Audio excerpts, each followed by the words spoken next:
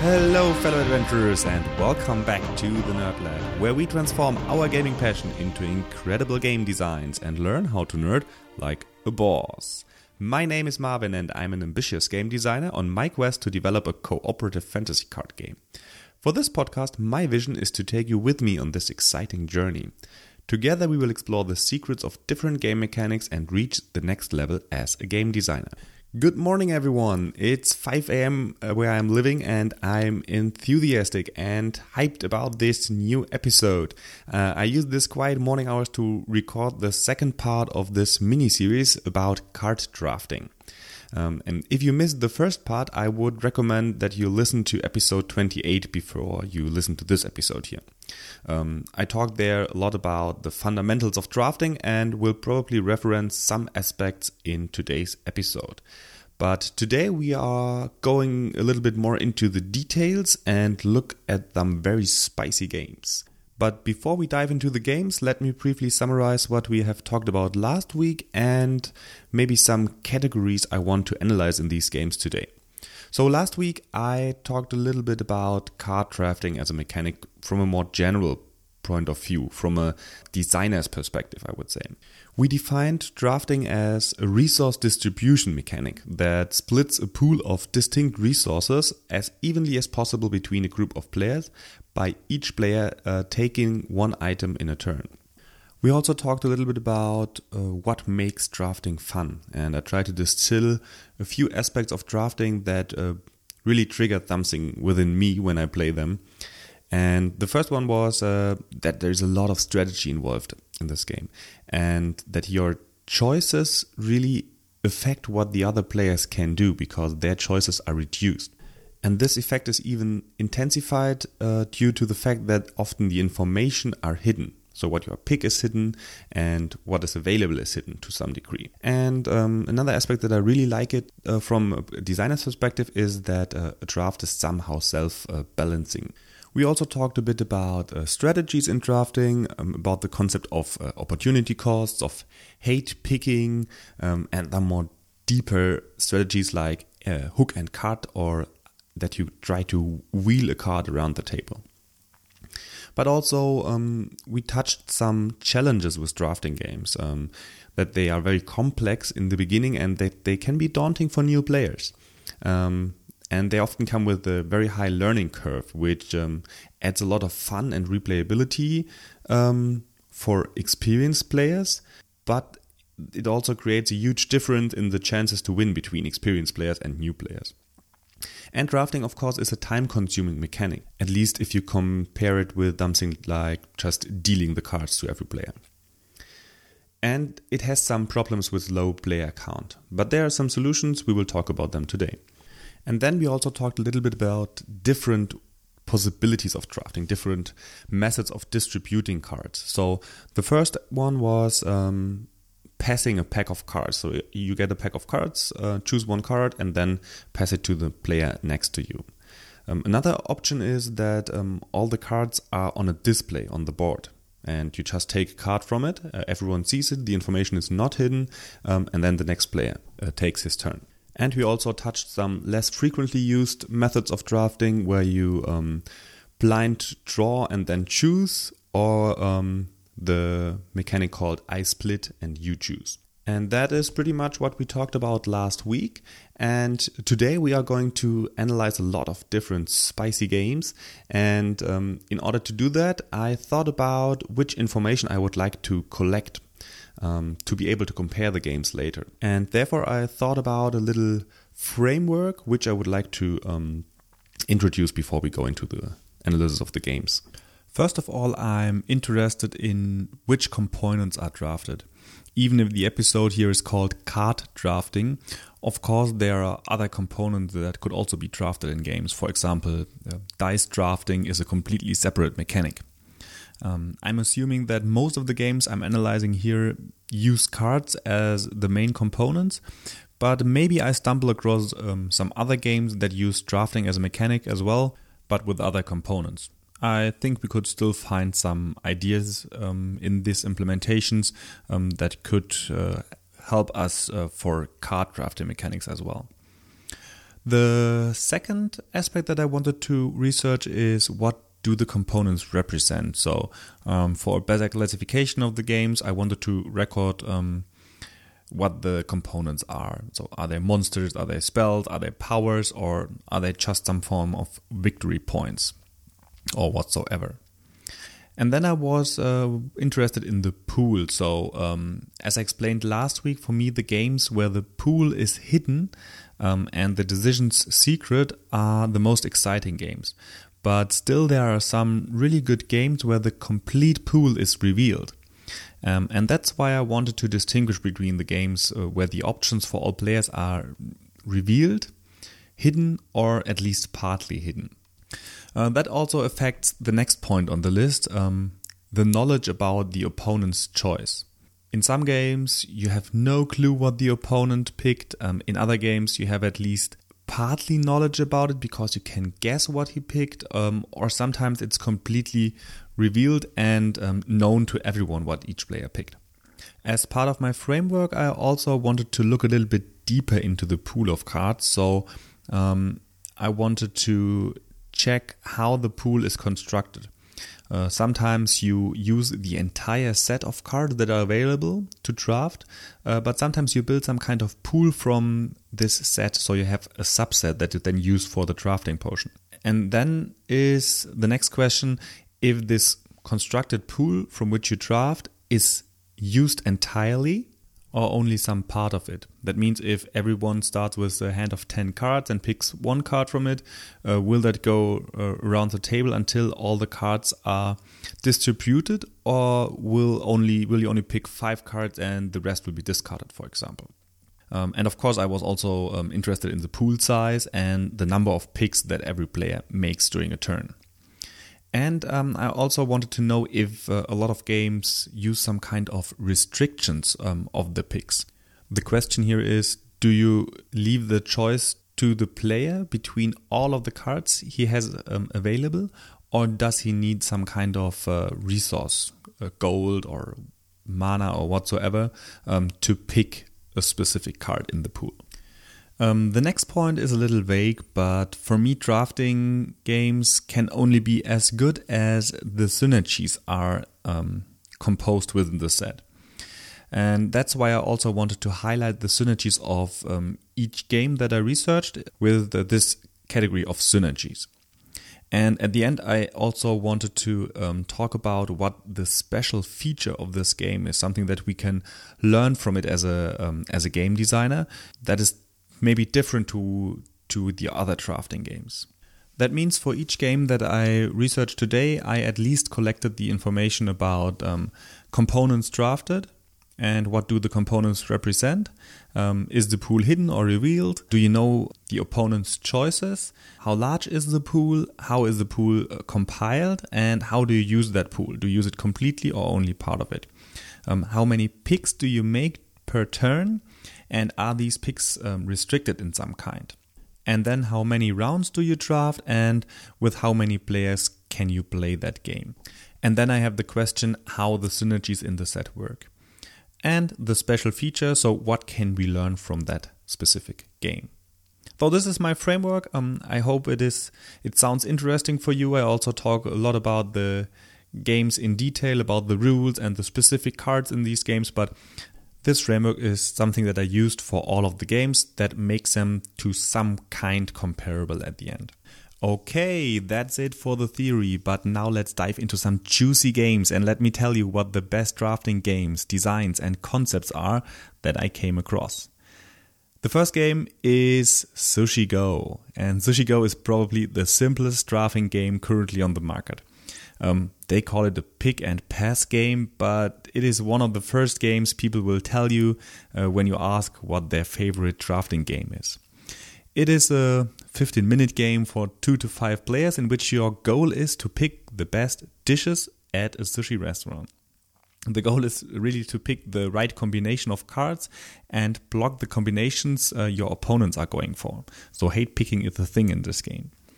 The game consists of 3 rounds in which each player gets a hand of cards. And in a turn, everyone picks a card and then they are revealed simultaneously. That means you know what the other players picked. and the cards stay revealed on the table. So you always see the kind of strategy that they are going for. So once you picked a card and then revealed it simultaneously with the others, the remaining cards from your hand are passed to the player to your left. And then the round ends once all the cards from the hands are distributed among the players. And at the end of each of the 3 rounds, players add up their points that they gathered on the board. And the interesting aspect about Sushi Go is that each card is scored differently depending on the other cards that you have drafted.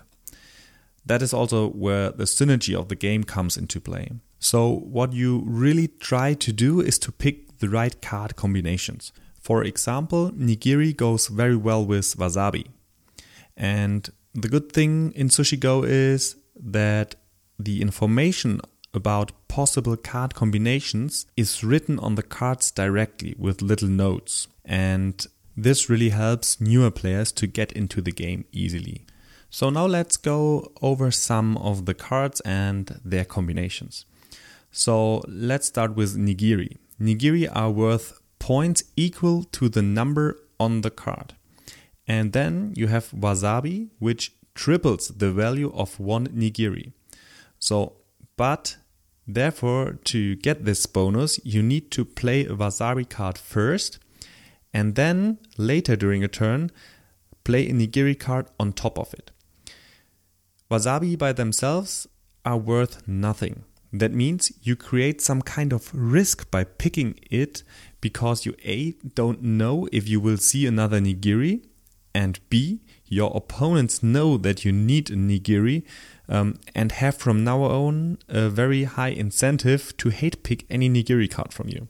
And tempura is similar because it is worth 5 points for each pair. But again, it is completely worthless if you end up with only 1. Sashimi is worth 10 points for each set of 3 and otherwise, again, worth nothing. Dumplings grow in their value the more you can get.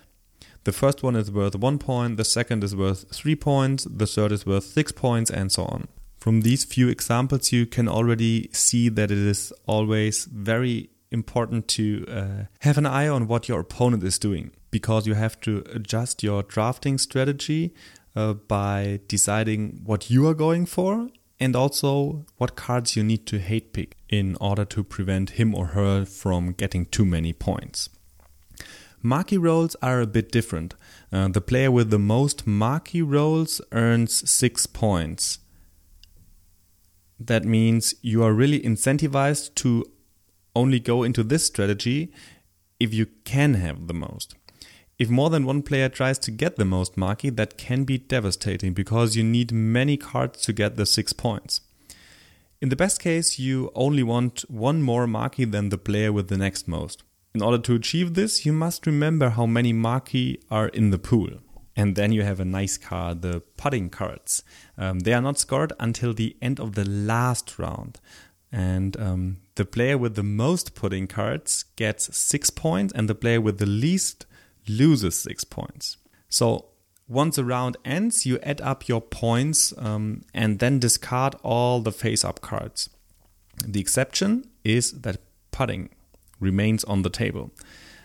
And then each player gets a new hand and the game is repeated. But now there is a nice special card in this game that messes with the drafting aspect of the game. The card I'm talking about are the chopsticks. They are drafted like normal cards and put on the table like normal cards, but they do not give any points at all. On any future turn, you may use the chopsticks to call out Sushi Go before the cards are revealed, and then you're allowed to take a second card from the hand and put the chopsticks back into the hand. This is pretty much saving 1 pick for later. There's one important rule if you want to use a similar effect for your drafting game, and that rule is that you can only use 1 chopstick per turn. That rule helps to prevent a player from picking too many cards from a single pack. And that's it for Sushi Go. At the end, of course, the player with the most points wins. And if we go through the framework quickly, we can see that the components that are drafted are cards, and they represent sushi dishes like nigiri or wasabi. The pool is hidden, but the opponent choices are revealed after the pick simultaneously, and the player board is always visible.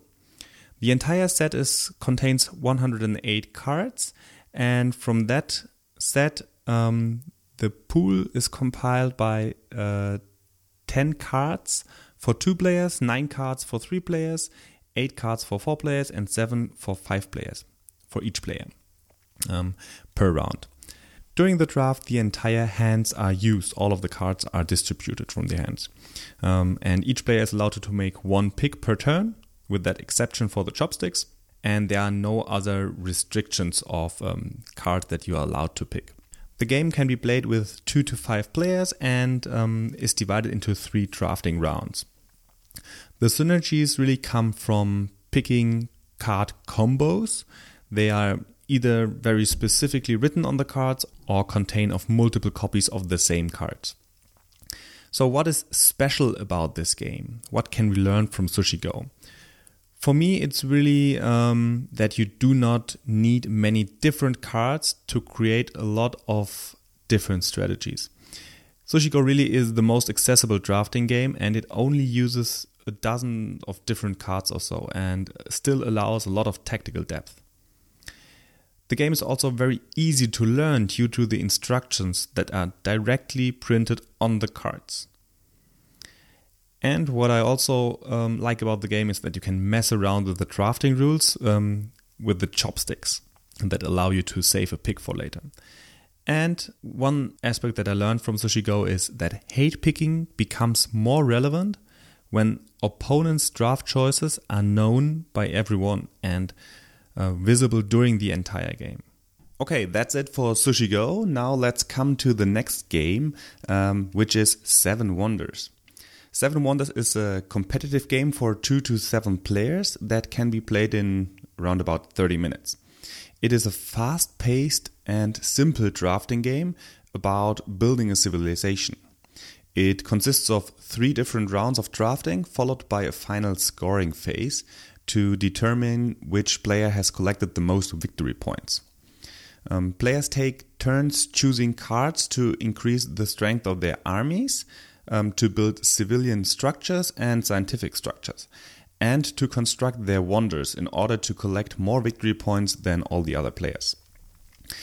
Each player gets a board that represents one of the 7 wonders of the ancient world, and each board is different and grants different bonuses. The game then is divided into 3 ages, which are the 3 different drafting rounds.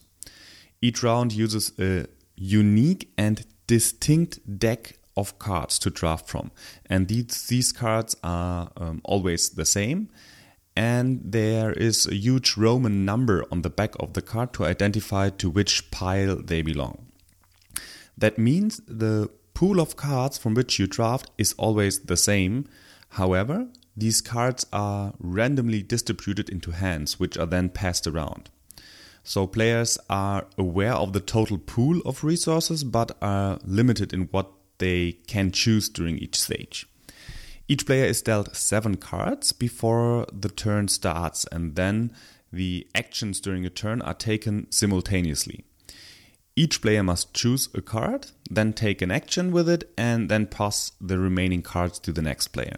There are 3 different kinds of action that you can take with a card. You can play that card to build a structure, or you could build a stage of your wonder by putting the card face down below your wonder board, or you can discard the card to earn money. If you want to use a card to build a structure, you must pay its resource cost. Except for some cards that do not have a resource cost, these cards then can be played for free, of course. If it costs money, you have to pay that amount. If a card costs a resource, you must either be able to produce that many resources or buy these resources from your neighbors. You gather resources from your wonder and from specific resource cards, which you also have to draft. To purchase a resource from your neighbor, you have to pay money to your neighbor. And in general, these resources are not consumed. That means you do not have to pick them over and over again, but you need to build a certain amount of them in the beginning of the game. And you will typically not be able to build enough resources of all kinds, so you need to specialize in some way. Starting from age 2, some of the structures can be built for free if you already have a specific structure from the previous age. This is where synergy kicks in. To highlight these synergies, they are written on the cards directly. Typically, the buildings that can be built for free in the future are specifically mentioned on a card. And in general, there are a lot of icons in the game that help to simplify the game rules. In most cases, when a card is chosen, as mentioned, it is revealed and then visible to all players. So players have a good idea of what other players are drafting and which strategy they are going for. So you play with a completely revealed board. The result is that, like in Sushi Go, hate picking becomes a far more important strategy during the draft.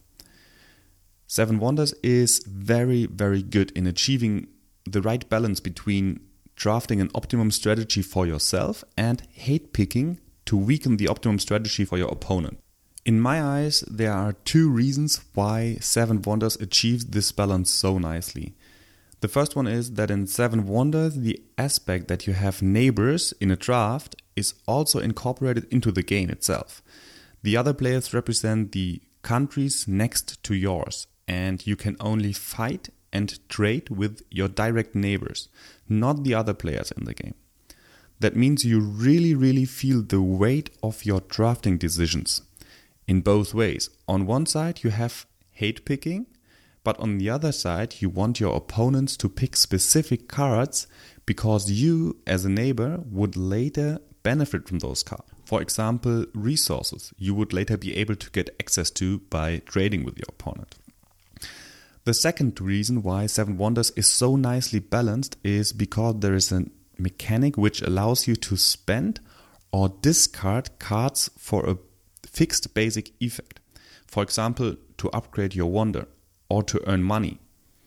And you do that instead of playing the card. That means you do not get the effect that is written on the card, but another basic effect. And what that means is that the game rewards you just a tiny little bit for hate picking. It is just enough encouragement to hate draft because you can still use the cards that do not fit into your strategy. I really love that small mechanic, and it is very impressive how this mechanic affects hate picking, which on the first view is something completely unrelated. Another very interesting aspect of Seven Wonders is that the draft is iterative. Players first draft from a set of weak cards, then once all of these cards have been drafted, a new set of stronger cards is used in the second age, before the most powerful cards are available in age 3. There are even complex synergies between those 3 pools. For example, weaker cards in the first pool make acquiring more powerful cards in the later pools easier. This mitigates some of the problems drafts have with varying card powers and reduces the element of luck. By having different pools from which players draft, you as a designer can better control the experience your players will have during a draft. At the end of every age in Seven Wonders, military conflicts must be resolved. And the military strength is represented by a number of crossed sword icons on your cards. You then earn victory points for each neighbor that has fewer military points than you, and lose victory points for each neighbor that has more military points than you. And then at the end of the game, when victory points are calculated, the scientific buildings grant bonus points, similar to how it is measured in Sushi Go. For example, you gain 7 points for each group of 3 unique different research symbols in your structures. And you gain points for each symbol you have multiples of. It feels a little bit like building poker hands because you're going for multiple cards of the same type or for specific number of different types like a street. And it's also pretty much the same how it is done in Sushi Go. Another aspect of Seven Wonders that came up on Reddit when I asked for the favorite drafting games of people was that Seven Wonders incredibly well handles downtime. because no matter how many people play the game, you always have something to do and you do not have to wait for other players. And that is something that is not only true for Seven Wonders, but that is something that is true for drafting in general. That is a huge benefit of drafting. Of course, sometimes you have to wait for slower players until they have made their pick, but typically you still have something to think of. For example, you can think about your long-term strategy, or you can try to remember the cards that are still left in the pack. So in general, one can say that Seven Wonders is a great drafting game. It has a 7.8 rating on BoardGameGeek and only a weight of 2.3. That already shows that the game, like Sushi Go, is not super complex, but yet allows a lot of different strategies, making the game accessible for a huge audience. So before we go to the next game, let's quickly go through the framework. So the components that are drafted in Seven Wonders are cards, and they do represent structures that give you resources. They do represent victory points, science structures, and military power. The pool is hidden, but the opponent choices are revealed and they remain visible on the board. The pool size is 7 cards per player per round. And the pool is compiled of 3 fixed sets for the 3 ages of drafting, from which the hands are built. And you use the pool almost entirely, but only until 2 cards are left in the pack, and the last card is discarded. The picks are not restricted, but the cards require you to use some kind of resource to play them and to use them for their full potential. And the number of rounds is fixed, so you play 3 rounds representing the 3 different ages, and the game can be played with 2 to 5 people. The synergies in the game come from cards that, for example, allow you certain buildings for free. The synergy also comes from the resources that are required to play certain cards, and from science buildings, for example, that go up in value if you combine them in a specific way. So what makes Seven Wonders special? What can we learn from this game? So I would say if you add a mechanic that allows you to discard cards in order to get at least some value from cards that do not fit into your strategy, that really enables hate drafting, and it becomes more of a thing, which can be a good thing, but can also be a bad thing depending on how you want your game to be designed. The second thing is that having a special relationship with your neighbor, not only during the draft, but also during the other game phases, can be very interesting, and it has a huge influence on the decision making during the draft. And the third thing we can learn from Seven Wonders is that highlighting card combinations on the cards itself can be a great way to reduce the complexity for newer players. And that's it with Seven Wonders. But the next game has 1 or 2 things in common, because the next game is Seven Wonders Duel, the 2-player variant of the game. It has a lot of similarities, but also some differences.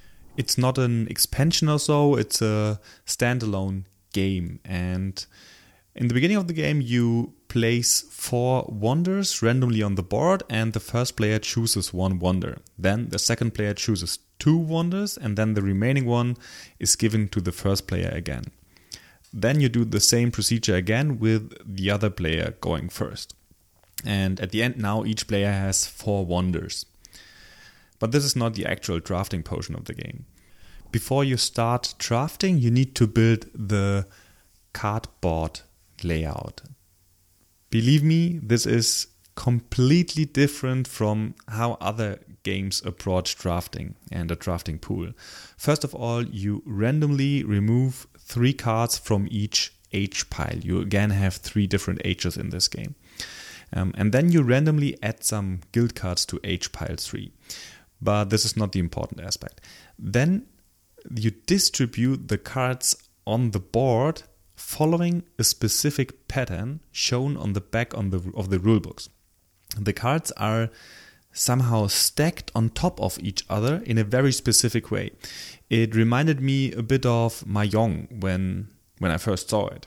It is a bit difficult to explain without a picture, but imagine a kind of pyramid with different rows. The top row consists of 2 cards, and then the second row consists of 3 cards that cover the first row by 50%. And the third row has 4 cards overlapping the second row, and so on. The row at the bottom has 6 cards and is not covered by any other cards. In addition to that strange cardboard layout, some of the cards are face up and others are face down. That means you have some knowledge about the pool, but only an incomplete one. The patterns for the other ages look a bit different, but apply the same principle of cards covering each other. And then instead of picking simultaneously from a hand or a pack of cards, players alternate their turns and choose one card from the layout. The rule is that you can only pick cards that are completely uncovered. That means in the beginning you are only allowed to pick from the bottom row of the pyramid. And when you take a card, you must use it immediately in one of 3 possible ways. The first option is to construct a building by paying its cost and placing the card in front of you. This is very similar to how Seven Wonders works. Buildings grant you resources which you can spend on that turn. They are again available next turn, but instead of paying resources from your opponents, which isn't a possibility in Seven Wonders, you can buy resources from the bank by paying gold. However, the resources gain more expensive the more your opponent already has from that specific resource. There are a few differences in how the military and the science work though. Military is shown on a progress bar, and each military symbol you drafted pushes the military pawn into the direction of your opponent. If you cross a certain line, your opponent loses money, and at some point the opponent loses the game completely. So winning by military is one of the different winning options in the game. For science, you still have to collect the same science symbols. But once you found a pair, you immediately can pick one of 5 progress tokens and keep it. These tokens provide you with unique benefits during the game. And if you ever manage to gain ownership of 6 different science symbols on your cards, you immediately win the game. This is the second way of winning the game. And instead of using the cards to construct buildings, you can also discard them to gain money from the bank or use them to build a wonder. So that's pretty much the same 3 options that you have in the Seven Wonders base game. And once you used a card, you have to reveal the cards of the layout on the board that have been hidden before, but only if no other card is laying on top of them. And after all the 20 cards in the play area have been used, the round ends. And at the end of age 3, if no player won by the military or science victory possibility, then the victory points are calculated and the one with the most points wins. Let's go quickly over the framework. The components that you draft in Seven Wonders Duels are cards, and they represent structures that give you resources, victory points, military power, or science. The pool is completely visible as a layout on the table, but some of the cards are hidden and will only be revealed over time. So you don't really know what options you give your opponent once you pick a card that reveals another card that was hidden before. Opponent choices are also revealed and remain visible on the board for the entire time. The pool size is 20 cards per round, but not per player this time. It is for both players together. The pool compilation happens because you have 3 rounds from a standard set of cards, from which 3 cards randomly are removed per age. And you pick all of the 20 cards until the entire display is distributed. And you only pick 1 card per turn. However, there are some cards that allow you an extra turn, which means that you sometimes are allowed to pick 2 cards in a row. The picks are restricted in some way because you are only allowed to pick the cards that are completely uncovered. And then you have some other restriction that is similar to the one in Seven Wonders. That means that you need some kind of resource to use the cards for their full potential, to build the constructions. The number of rounds that are drafted is fixed. You play 3 drafting rounds for 3 different ages, and each round brings another pattern to the table. The number of players is fixed with 2, and the synergies are more or less similar to the ones in Seven Wonders. So what is special about the game? For me, it really is the way Seven Wonders Duel handled the 2-player problem of drafting. It works so well and is very elegant. There are other ways out there how drafting games try to counter the low player count problem, but the mix of revealed and hidden cards in Seven Wonders Duels is brilliant. It works really well for 2 players. It adds a lot of tension to the game. For example, when you have to decide between the risk and reward of picking a card that reveals another card for your opponent. It could be the card that your opponent was looking for the entire time. And so you have to make tough decisions that are really interesting and create some tension in the game. The next game is a great example of using a resource during a draft. Elysium is a game of set collecting and combinations in which players recruit cards representing heroes, items, powers, and gods. And these cards have many different powers, and the goal is to create powerful combinations to earn as much gold and as much victory points as possible. And each card belongs to one of the 8 families and has a level between 1 and 3. The game consists of 8 different family decks. They are distinguished by a unique color, of which you randomly pick 5 to form your drafting pile in the beginning of the game. These 5 are then shuffled together to form a single face-down deck. And now you deal face-up a number of cards equal to the number of players times 3, and then add 1 more. So that means for a 4-player game, that would be 13 cards. For a 3-player game, that would be 10 cards. Each player then starts the game with 4 gold and a number of victory points equal to the turn order position. And 4 differently colored pillars. And these colored pillars are your resources. I will explain in a minute how the resource works.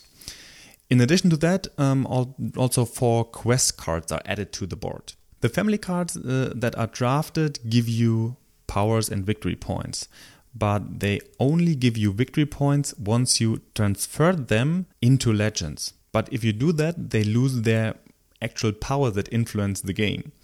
That means the challenge really is to decide which cards to acquire and how long to exploit their abilities before you transform them into legends. Each round in the game consists of several phases.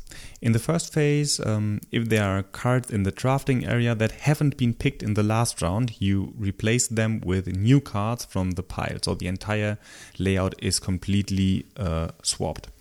This is of course not relevant for the first round. Then in the second phase, each player takes a turn. You can either take one of the 4 quest cards or a family card from the drafting area. And to take a card, you need to have the colored pillars that match the resource symbols on the family cards. And after you acquired a quest tile or a family card, you have to choose and remove one of your colored pillars from the game. It doesn't need to be a color that you just require to pick a card. It can be any, but you thereby reduce the number of cards that you can pick in the next round because you might no longer have the required resources. Because when it's your next turn again, you have fewer pillars and thereby fewer colors to match up the symbols on the cards you want to draft. So that means you really have to think ahead.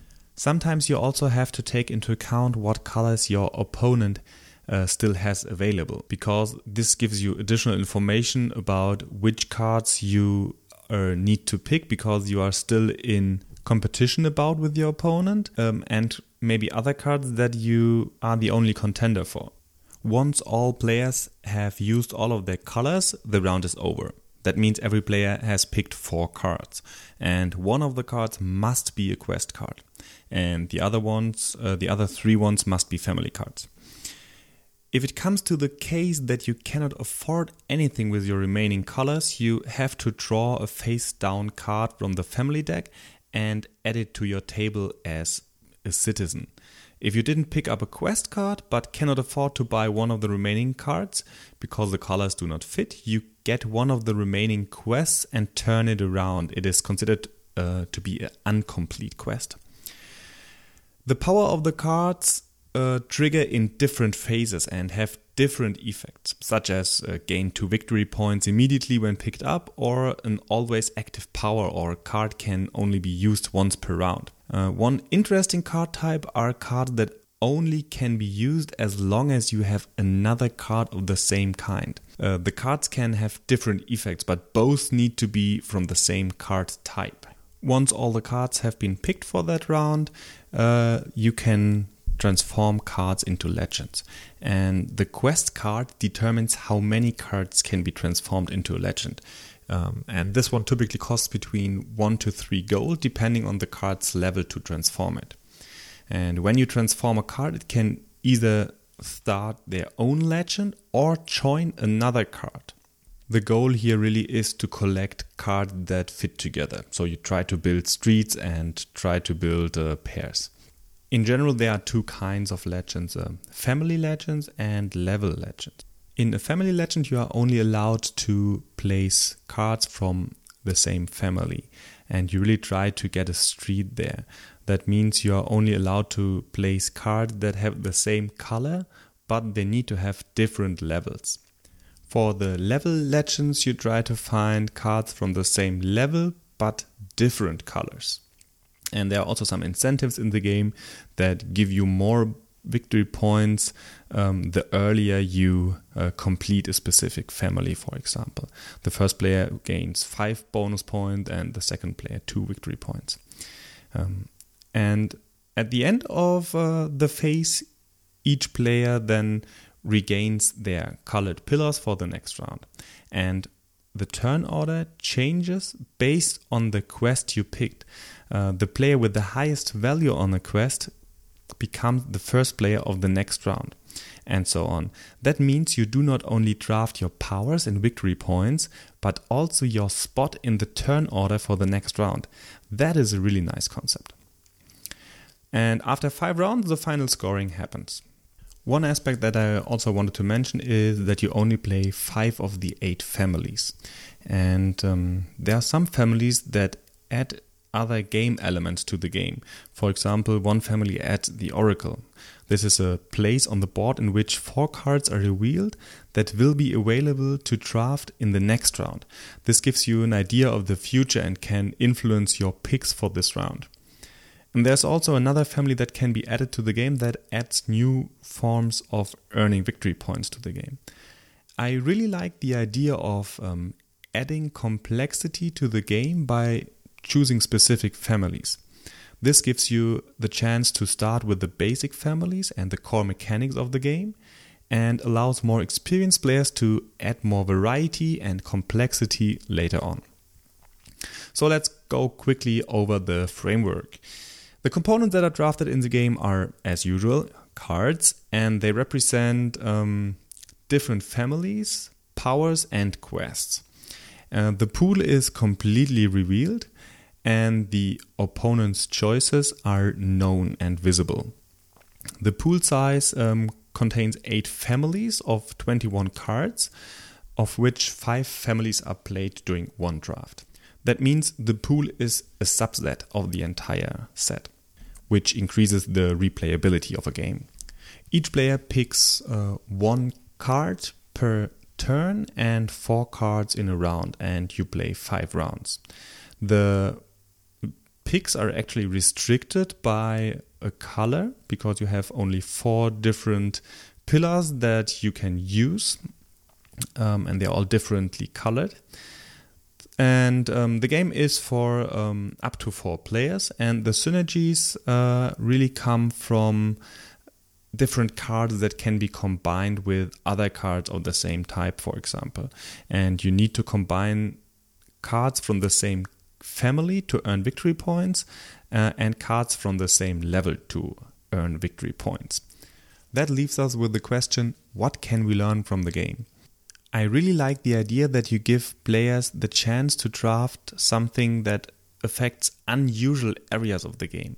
Here in this game, it is, for example, that you have a chance to affect your turn order position by picking a quest that has a higher value.